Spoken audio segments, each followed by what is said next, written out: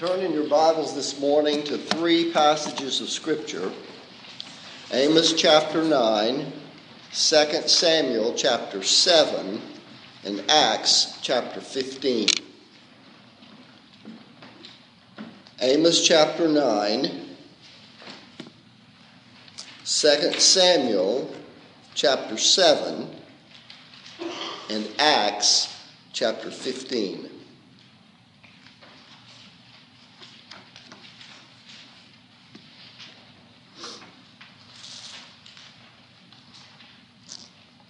Before I begin my message, I want to ask each of you to pause in silence for just a few seconds and ask yourselves a question. Certainly, we know that the tabernacle and temple of the Old Testament are primarily Christological, foreshadowing the redemptive graces and the resplendent glories of our Lord and Savior, Jesus Christ. But we also know that both the tabernacle and the temple have secondary typological meaning as well. So ask yourself this: if the Old Testament tabernacle or temple is a type or shadow pointing forward, first to Jesus, and then secondarily to something else, which of the two following secondary antitypes do you really think would represent the higher fulfillment of the tabernacle or temple as a type or shadow? A future physical tabernacle, a future physical temple made of gold, silver, brass, cedar, and shittim wood? Or would the higher and more profound antitype be a spiritual edifice comprised of living stones that grow up into an holy temple of the Lord? Which of those two antitypes would be then the most glorious fulfillment of the tabernacle or temple? Also, ask yourself this: which of those two secondary antitypes is mentioned frequently in the New Testament, and which one is never mentioned? A future rebuilt physical tabernacle or temple, or a spiritual tabernacle or temple? In the foyer of this chapel, a mural pictures the 5 men most instrumental in the founding of this seminary. One of those men is the person after whom this chapel is named, Dr. W.J. Dorman, whom I was privileged to know when I was a little boy. In that mural and during his lifetime, Dr. Dorman stood alone and apart from the other 4 men in one way: his view of biblical prophecy. Nonetheless, he was welcome here. I would also note, without naming him, that another one of those 5 men, not my father, told me privately in a detailed personal letter that he too had embraced Dr. Dorman's position. I tell you this because Providence demands of me today that, like Dr. Dorman, I might stand alone and apart from some of you, and perhaps most of you. Why? Because my address involves a highly technical hermeneutical issue about which we may agree or agree to disagree. But potential disagreement about this matter should not be a reason for us to break fellowship, but rather to break bread with a holy kiss and say, "Brother, I disagree with you, but I love you." Of course, I hope by the end of the discourse you will agree with what I have to say. I claim no infallibility in the interpretation of Holy Scripture, but I do implore your prayerful and patient consideration of my observations. May God give me the grace to speak the truth in love, And may he give all of us the grace to be good Bereans and search the Scriptures whether these things be so. Before we examine the texts before us, please look at your handout and notice the following terms that are highly important for today's lecture. First of all, Masoretic text. From the Hebrew Masoret, meaning tradition. The Masoretic text is the traditional Hebrew text of the Jewish Bible, meticulously assembled and codified, and supplied with diacritical marks to enable correct pronunciation. Septuagint, known by the abbreviation 70, the Septuagint is the earliest extant Greek translation of the Old Testament from the original Hebrew. Targum. A targum is an Aramaic translation or paraphrase of a portion of the Old Testament. Targum can refer either to a body of literature or a hermeneutical method. Targumic practice included the embedding and interpretational elements within the Hebrew text in a seamless fashion. And today we will see a stunning and perhaps startling example of Targumic embedding and interpretation.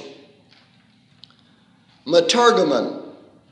A metergomen is a religious officiant or official of the early Hebrew synagogue who orally translated the Scriptures from Hebrew into the vernacular, Aramaic.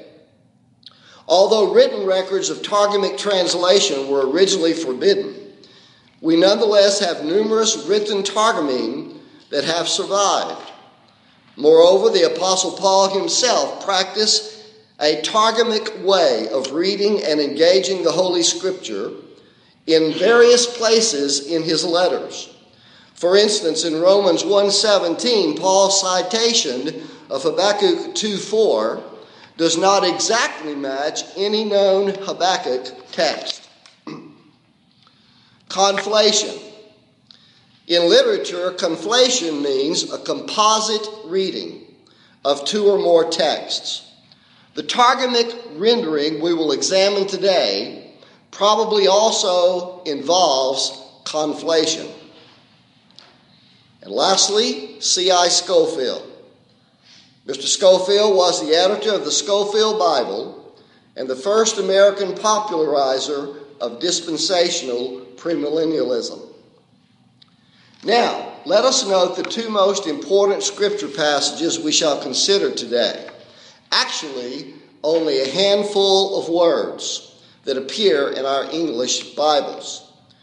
First of all, three words from Amos 9:11. In that day. In the Masoretic text, that reads Bayom, and in the Septuagint, Ente Hemera Ikaine.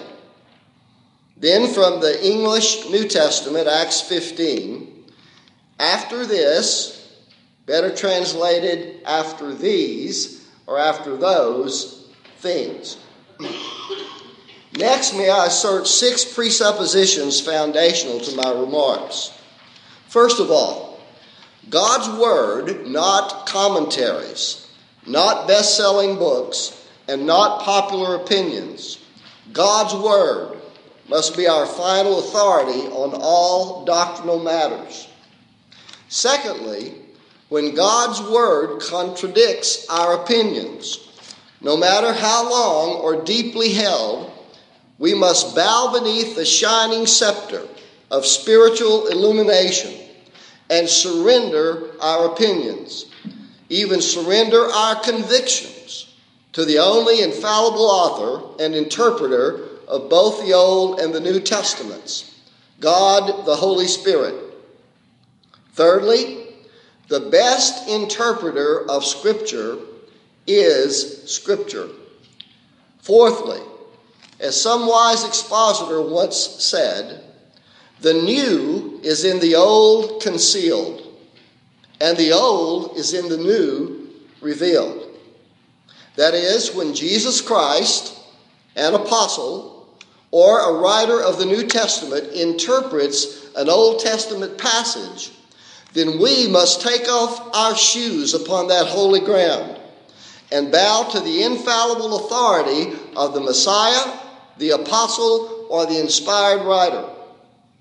That especially applies when an authoritative interpreter of Scripture shocks us with an interpretation that defies normal logic, such as when Jesus Christ himself tells us that John the Baptist was the fulfillment of Malachi's prophecy of the coming Elijah.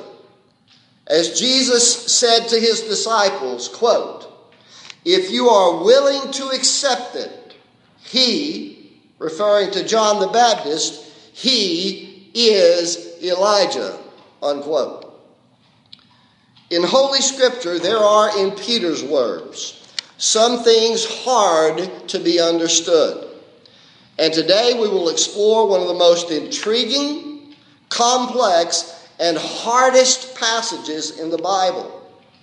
And finally, and most importantly for today's lecture, Amos chapter 9 cannot be understood apart from Luke's infallible record of James' divinely inspired citation and interpretation of Amos 9, 11, and 12. As I said, a highly complex technical point of hermeneutics looms before us today as we closely examine Luke's record of James's citation of Amos 9, 11, and 12, recorded in Acts 15, verses 15 and 16. Now, as you will note in your Greek text or your English translation, Luke records James's words as a direct quotation of Amos 9, 11, and 12. The quote begins with this phrase, quote, "after this," unquote, and ends with words that refer to the Davidic temple, quote, "I will build again the ruins thereof, and I will set it up," unquote. The hermeneutical problem lies with the words, "after this." Luke's record of James' quotation of Amos 9:11 includes the words, his quotation includes the words, "after this," better translated as a demonstrative pronoun in the accusative voice, neuter in gender and plural in number, such as "after these things" or "after those things," as opposed to "after this." The phrase "after those things" functioning not as a separate linking phrase between James' summary of Peter's words and his quotation of Amos, but rather James quotes "after this" as part and parcel to the original declaration of Yahweh spoken to and through Amos. But therein lies the hermeneutical problem. We have no extant Old Testament manuscript that corroborates "after this" or "after those things" as being original to Yahweh's words in Amos's prophecy. Rather, both the Hebrew text and the Greek Septuagint render Amos 9:11 to begin with the phrase "in that day." Only the Greek New Testament records "after those things" as inherent to the Amos text. And that New Testament variant is undisputed in New Testament manuscript history. Nonetheless, the Hebrew text differs from that and reads "bayom," in that day, or "in the day." And the Septuagint also reads differently, as "ante himera ikaine," reinforcing the original wording as "in that day." So what do we have here? A variant reading between the Masoretic and Septuagint texts, on the one hand, that say in that day, versus, on the other hand, the words of James and Luke that omit in that day and replace it with, quote, after those things, unquote. So which reading is correct? And what are we to conclude about this apparent contradiction in language? Including both liberal and conservative approaches, at least 5 explanations of this textual anomaly are possible. 1, James' memory failed him as he tried to recite the Amos quotation, and thus James mistakenly said, after those things, instead of in that day. And then Luke faithfully recorded James's error. Or, James properly quoted Amos 9:11, but the mistake is Luke's, who erred in his written account of James's quotation of Amos, incorrectly writing after those things instead of in that day. Or, both James and Luke quote a Hebrew, Aramaic, or Greek manuscript that we no longer possess, one that differs slightly from our extant manuscripts but is equally divinely authoritative. Or, a higher possibility. Some scholars suggest that James conflates 2 or more prophetic texts. After all, in Acts 15:16, James does not say, and to this the words of the prophet, singular, agree, but rather James says, and to this agree the words of the prophets. Or finally, another and perhaps the highest possibility. James is functioning as a divinely inspired metergomen, whom Luke precisely records. In that case, James imposes upon the original Hebrew biome, or the Septuagint ente himera ekaine, a Targumic interpretation of Amos's original prophecy that reads, not in that day, but rather after those things. Now, we certainly cannot accept the first 2 scenarios, that James or Luke made a mistake. And as to the third scenario, only a remote possibility exists, that James and or Luke recited from a no longer extant Hebrew, Aramaic, or Greek variant of Amos's prophecy.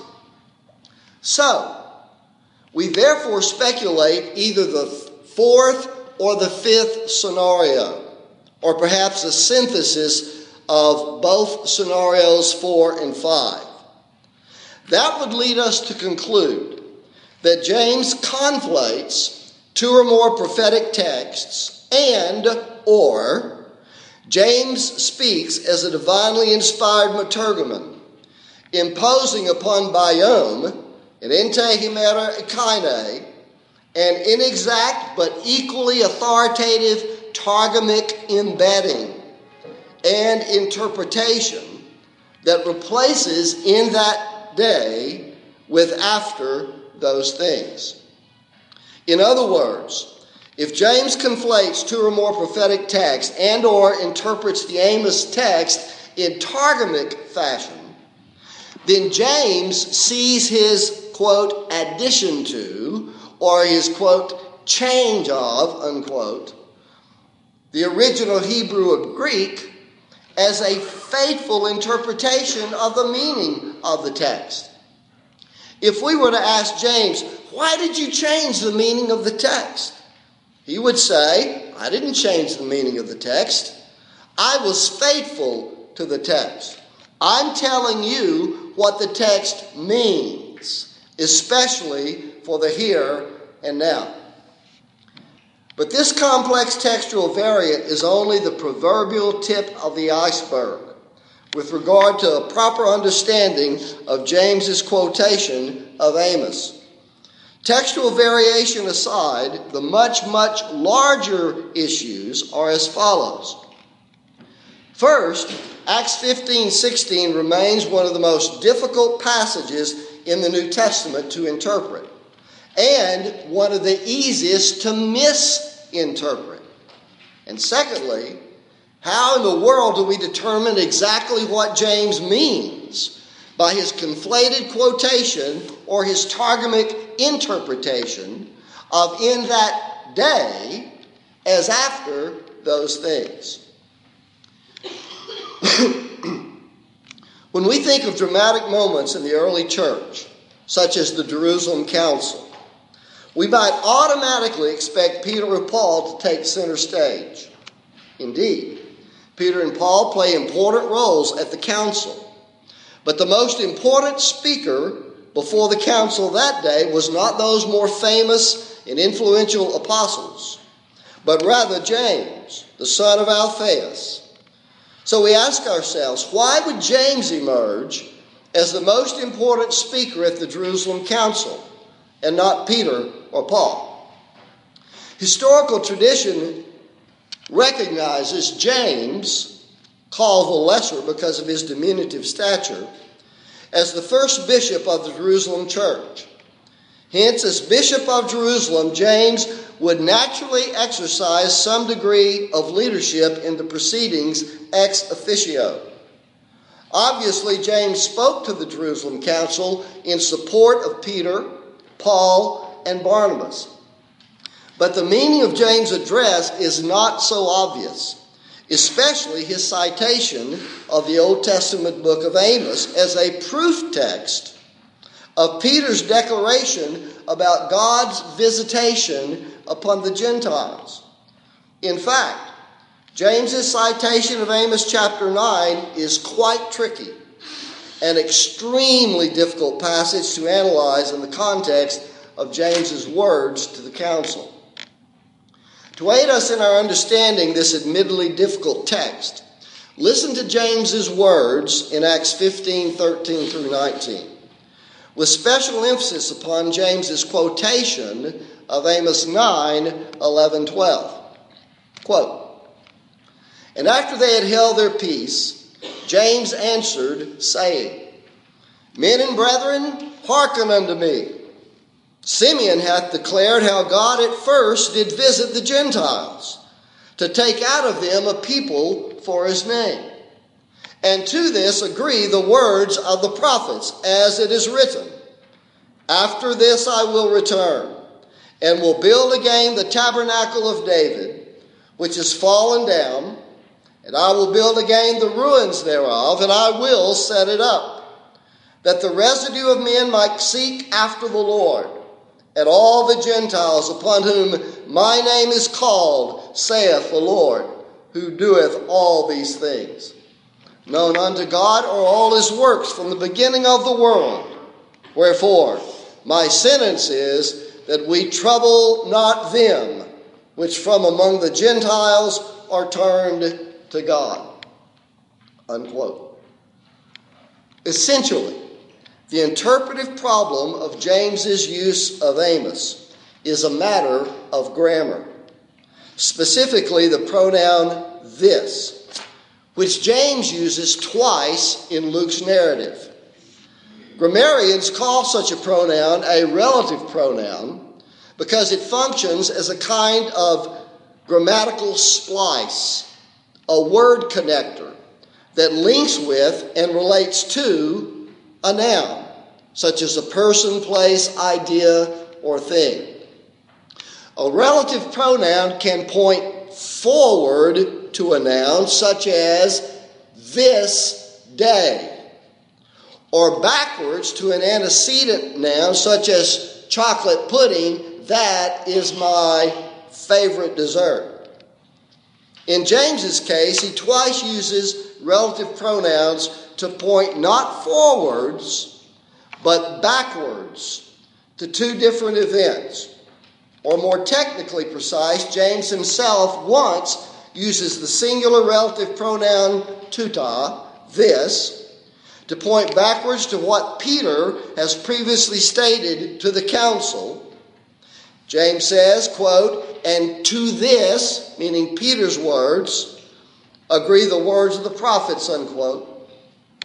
And secondly, James quotes Amos 9:11, supplying the phrase meta tauta, after those things, to point backwards to what Amos prophesied in Amos 9:1 through 10. Now let's note James' first usage of the pronoun this, tuta.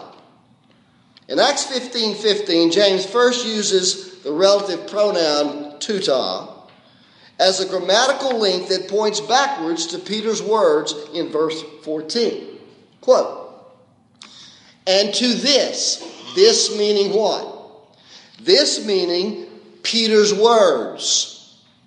And to this agree the words of the prophets." Meaning, this refers to Peter's narrative about God's gracious visitation upon the Gentiles. Rereading the pronoun in context clarifies this point. Verse 14, "Simeon hath declared how God at first did visit the Gentiles to take out of them a people for his name. And to this agree," this meaning God's visitation upon the Gentiles, "and to this agree the words of the prophets." Or perhaps a quasi-mathematical equation would be more vivid. This equals God's visitation to the Gentiles. But this in verse 15 also serves a secondary yet equally important function. This functions as a kind of syntactical knot that not only points backwards to Peter's words, but listen carefully. But tuta, this, also ties together both the statements of Peter and Amos. And to this, Peter's words, agree the words of the prophets. In other words, Peter's reference to the calling out of the Gentiles agrees with Amos's prophecy of the rebuilt Davidic tabernacle. Or stated another way, Peter's words agree with Amos's prophecy of the rebuilt Davidic tabernacle. Equally important as the term this, the term agree further illuminates our understanding of James's address. James's Greek term for agree is symphonusin, which means literally to speak with the same voice, symphonusin, or to be of one mind. Phonetically, symphonusin sounds like and is in fact the source of our English word symphony, which denotes orchestral harmony, such as when musicians are of one mind and harmoniously unite their musical instruments, as it were, to speak with the same voice when they perform a lovely symphony. Thus, James' word symphonusin, agree, reinforces the relative pronoun this to be a double knot between Peter's reference to the calling out of the Gentiles and Amos's prophecy of the rebuilt Davidic temple. The verb agree indisputably affirms that Peter and Amos are harmonious, or more literally, Peter and Amos are of one mind and speak with the same voice. To reiterate, James says, and to this, Peter's words about the calling of the Gentiles agree the words of the prophets, specifically Amos and his prophecy of the Davidic tabernacle. James' meaning is clear and simple. Peter agrees with Amos. That is, Peter's reference to God's visitation upon the Gentiles corresponds to, agrees with, and is thus a synonym for Amos's idea of the tabernacle of David. In other words, Amos's prophecy of the rebuilding of the tabernacle of David is in fact a prophetic metaphor or a type of the calling out of the Gentiles in the New Testament church. To paraphrase, the New Testament church is the tabernacle of David, symbolically expressed and spiritually understood. James' second usage of a relative pronoun is the plural tauta, mistranslated in the King James Version, the NIV, and the ESV as the singular this. Better translated by the NASB as these, or better yet, those. James' wording involves a variant quotation from the Septuagint. In Acts 15:16, James recites Amos 9:11 and 12 to read, not as the Masoretic and Septuagint text read in that day, but rather the variant reading after those things. After those things I will return and will build again the tabernacle of David, which is fallen down, and I will build again the ruins thereof, and I will set it up. At a surface glance, the casual reader can easily misinterpret what James means by after those things. Failing to recognize that James attributes metatauta, after those things, to Amos, the errant reader might wrongly suppose that after those things relates to Peter's words in the immediately preceding verse. Therefore, such a reader would mistakenly assume that after those things means after the calling out of the Gentiles. But such a misreading would constitute a quadruple error. First of all, it would be a grammatical error, erroneously assuming that after those things points backward to Peter's words regarding the calling out of the Gentiles. Secondly, it would be a contextual error, failing to recognize that James assigns the phrase after those things not to Peter's words, but to Amos's prophecy of a future Davidic temple.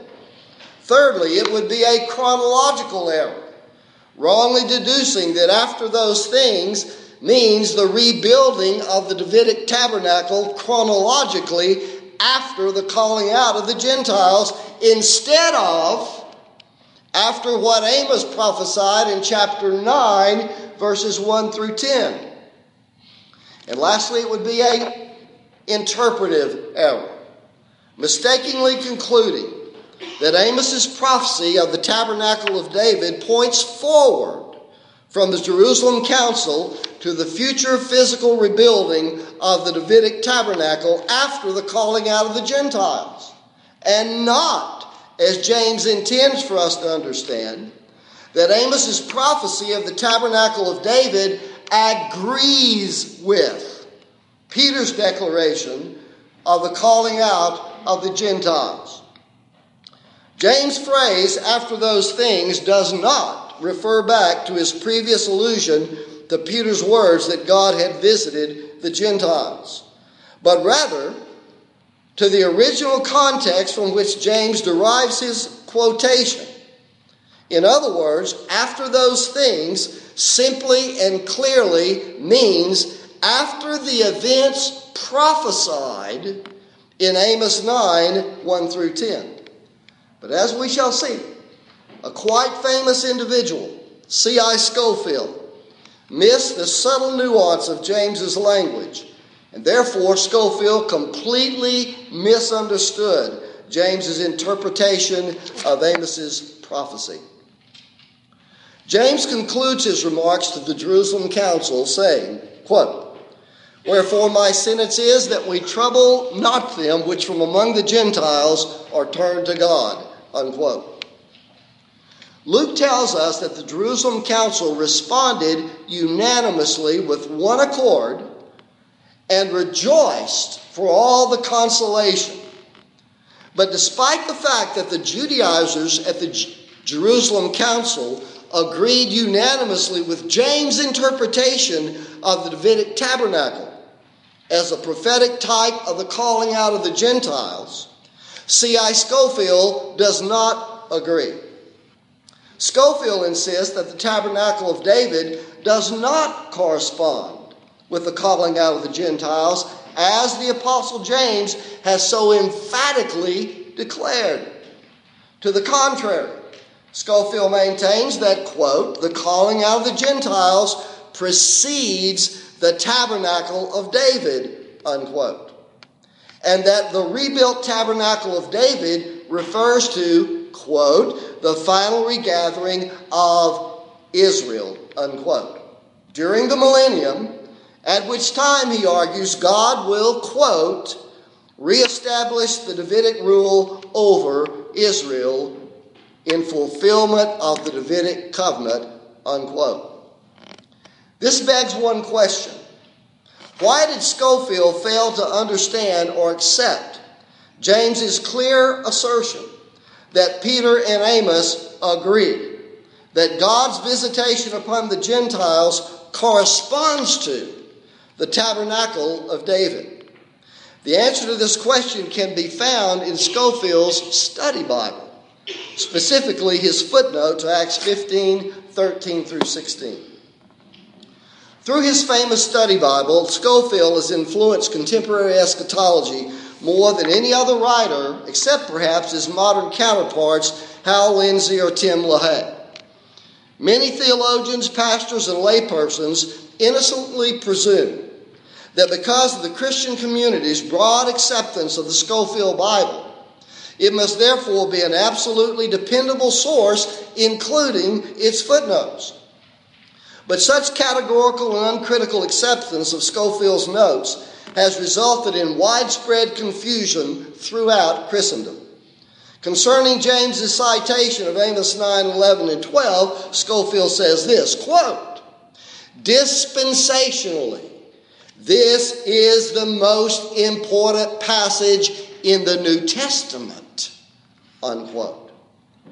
Most important?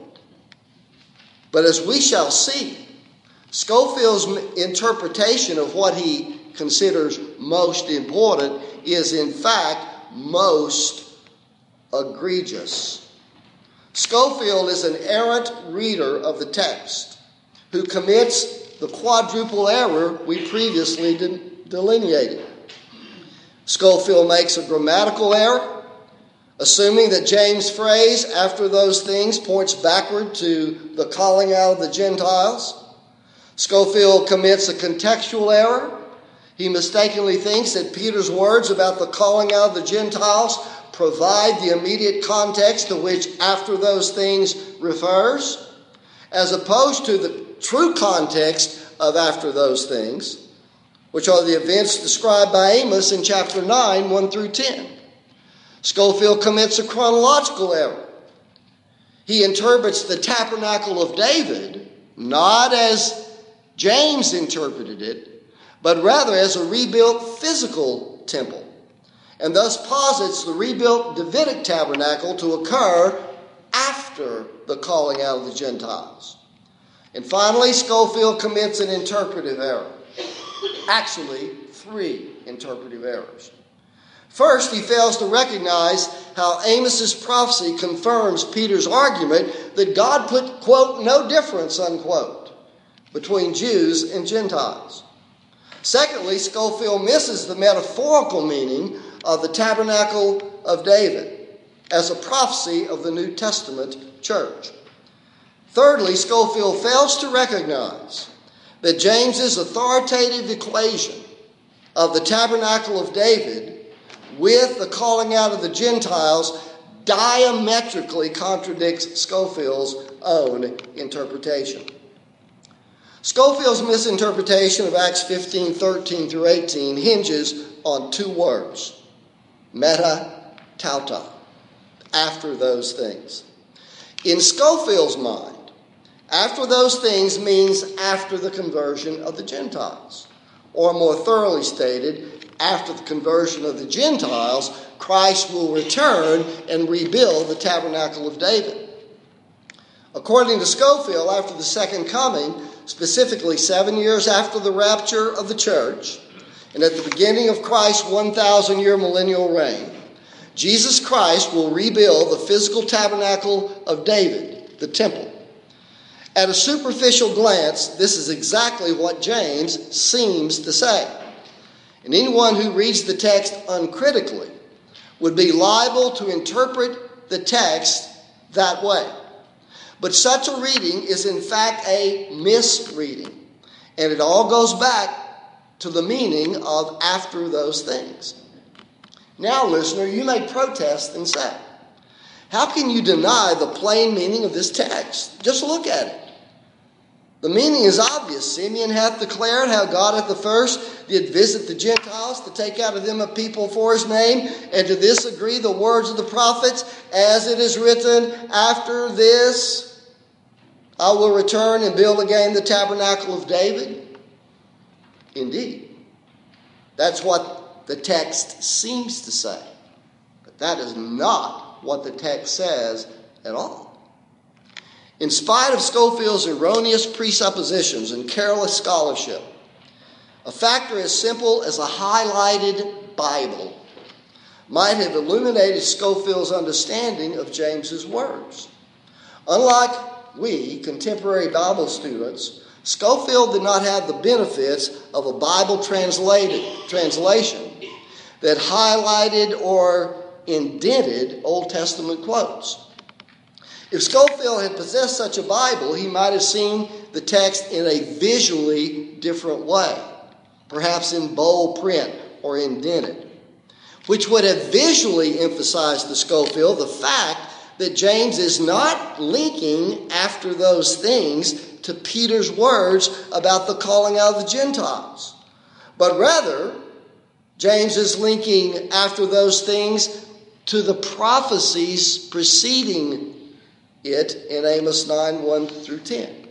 If you look at your handout, you will easily see after this highlighted as part of the Amos quote. Simeon hath declared how God at the first did visit the Gentiles to take out of them a people for his name.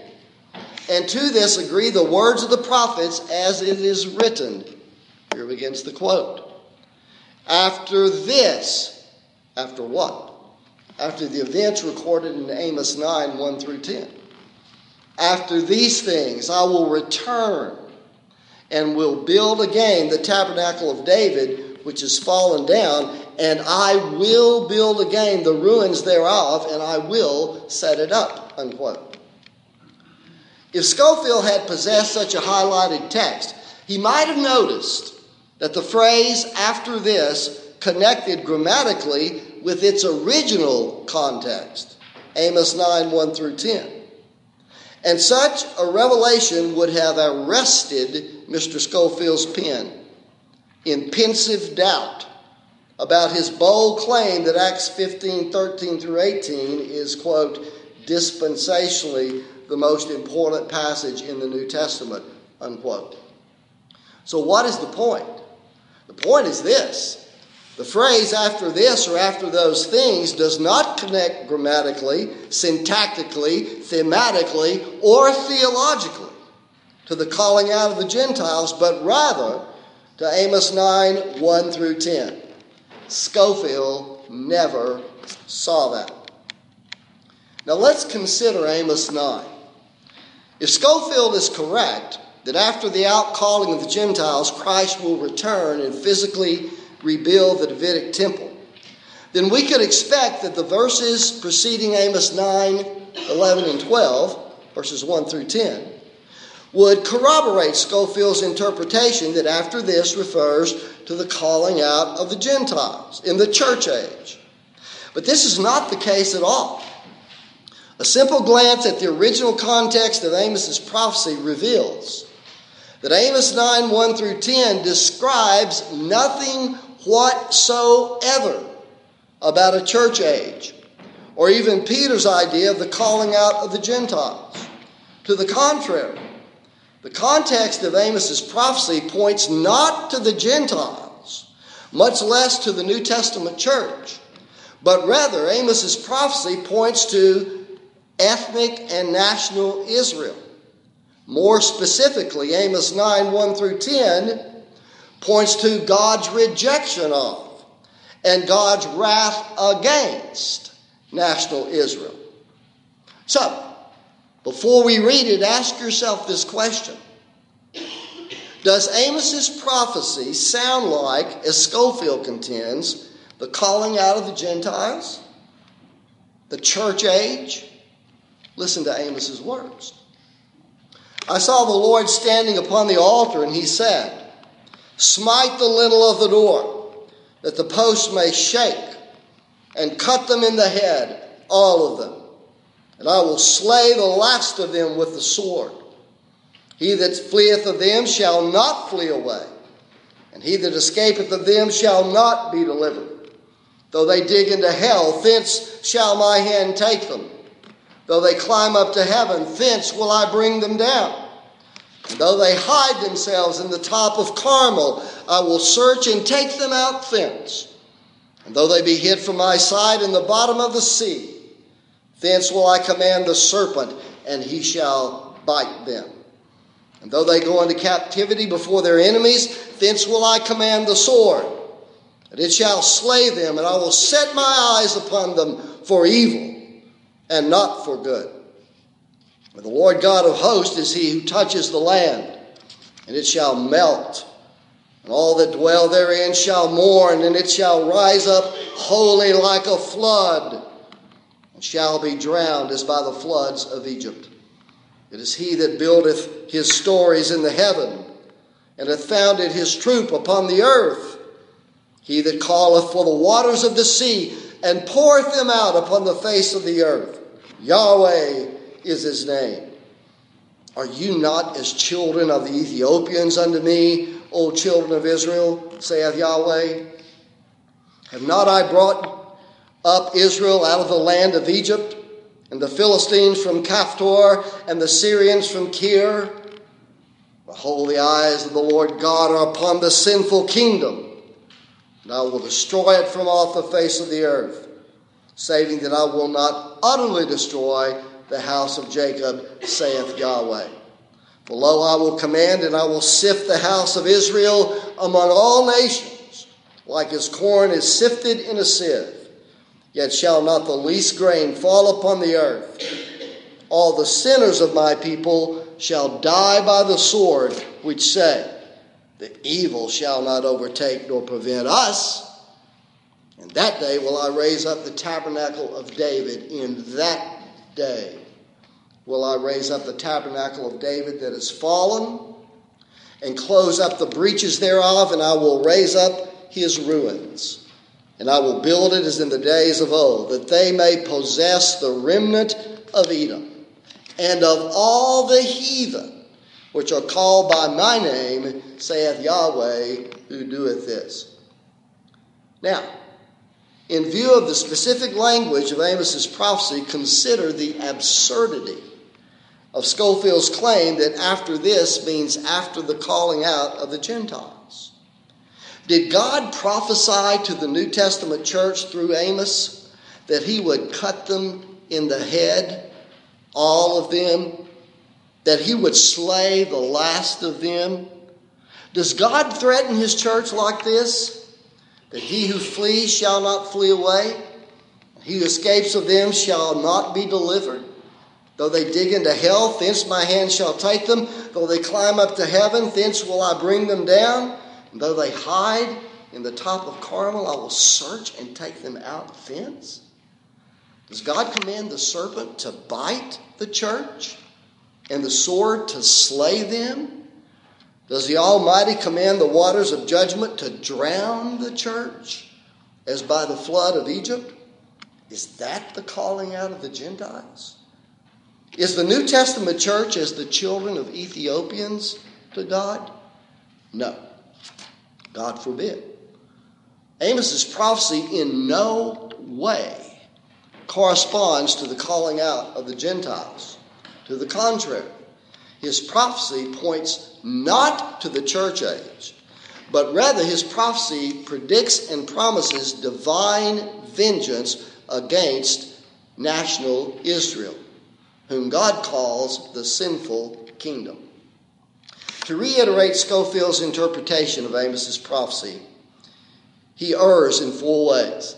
He does not recognize the context in which Amos 9, 11, 12 occurs. He does not recognize James' Targumic interpretation of Amos 9, 11, 12. He does not understand how Amos 9, 11, and 12 relates to the tabernacle as a prophetic metaphor of the calling out of the Gentiles. And lastly, Scofield completely misinterprets James's address to the council, and therefore Scofield grossly misrepresents James' words and greatly misleads students of the Bible who accept his interpretation of James's phrase after this. In this matter, Scofield has wrongly divided the word of truth. And one more thing of note regarding Scofield's misinterpretation of Acts 15. Scofield's understanding of the Davidic covenant is equally errant. According to Scofield, the ascendancy of Christ to the Davidic throne and the rebuilding of the Davidic temple occur after the outcalling of the Gentiles during the church age. However, the very prophecy that Scofield imagines to confirm his point of view actually diametrically contradicts it. Amos does indeed foresee a reconstructed Davidic temple, but in Amos's prophecy, the Davidic temple is rebuilt not after the reconstitution of national Israel, but to the contrary, after the divine rejection of the nation, as we could plainly see in the text. Also, the original language, listen carefully, the original language of the Davidic covenant emphatically argues against Scofield. No less than 3 times in 2 Samuel 7, the prophet Nathan employs the term forever to describe the unending tenure of David's throne, David's kingdom, and David's house. Verse 13, I will establish the throne of his kingdom forever. Verse 16, thine house and thy kingdom shall be established forever. Verse 16, thy throne shall be established forever. But if we are to believe Scofield, the Davidic covenant yet awaits a fulfillment of limited duration. A 1,000-year millennium during which the son of David will temporarily reign, only to fight yet another day, another military battle against his enemies, after which the earthly Davidic millennium will end. But Nathan's prophecy of the Davidic kingdom knows nothing of a limited 1,000-year duration, but rather of an eternal kingdom that Nathan thrice asserts shall last forever. Finally, throughout the New Testament, every reference to the Davidic throne or the Davidic temple points to the post-resurrection ascendancy of Jesus Christ to the right hand of God as the enthroned heir of the Davidic kingdom, and to the New Testament church as the fulfillment of the prophesied Davidic temple. For instance, in his Pentecost sermon, Peter preached that the promised heir of the Davidic throne was the resurrected Christ, and that his ascension to God's right hand fulfilled David's prophecy that his descendant would be coronated as king upon the Davidic throne. Listen to Peter's words. Quote, the patriarch David, being a prophet and knowing God had sworn with an oath to him that of the fruit of his loins, according to the flesh, he would raise up Christ to sit on his throne, he, meaning David, seeing this before, spoke of the resurrection of Christ. He did not speak of the second coming of Christ as the moment of ascension, but as the resurrection.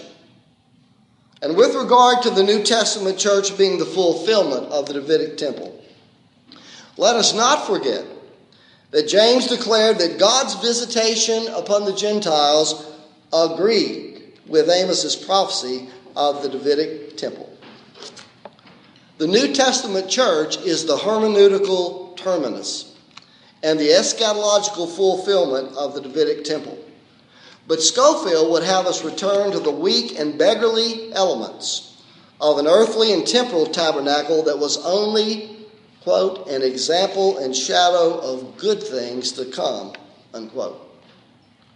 When Jesus our Lord concluded his parable of the vineyard, he declared that the vineyard owner would destroy the wicked, irresponsible husbandman who had persecuted his servants and killed his son, the rightful heir of the vineyard.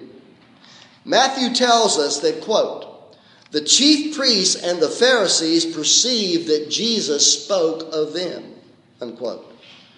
But to be absolutely certain that there would be no doubt as to his meaning, Jesus then said to them, the kingdom of God shall be taken from you and given to a nation bringing forth the fruits thereof. Then, at the end of his parable, Jesus shifted his imagery from the agricultural metaphor of the vineyard to the architectural metaphor of the temple. And Jesus said, have you never read, the stone the builders rejected, the same has become head of the corner? Standing beside Jesus that day, the Apostle Peter would never forget those words or that architectural imagery of the temple. Many years later, Peter would use the same temple imagery to remind the Church of Jesus Christ that we have come to the living stone of the greater and more perfect tabernacle, Jesus Christ, and that we are in fact ourselves living stones built up into a spiritual house. And the great Apostle Paul himself reminds us that we are, quote, built upon the foundation of the apostles and prophets, Jesus Christ himself being the chief cornerstone, in whom all the building fitly framed together groweth up into an holy temple of the Lord, unquote. Citing Ezekiel 37, Ezekiel's prophecy of the future temple, Paul succinctly declares to the Corinthians and to us, we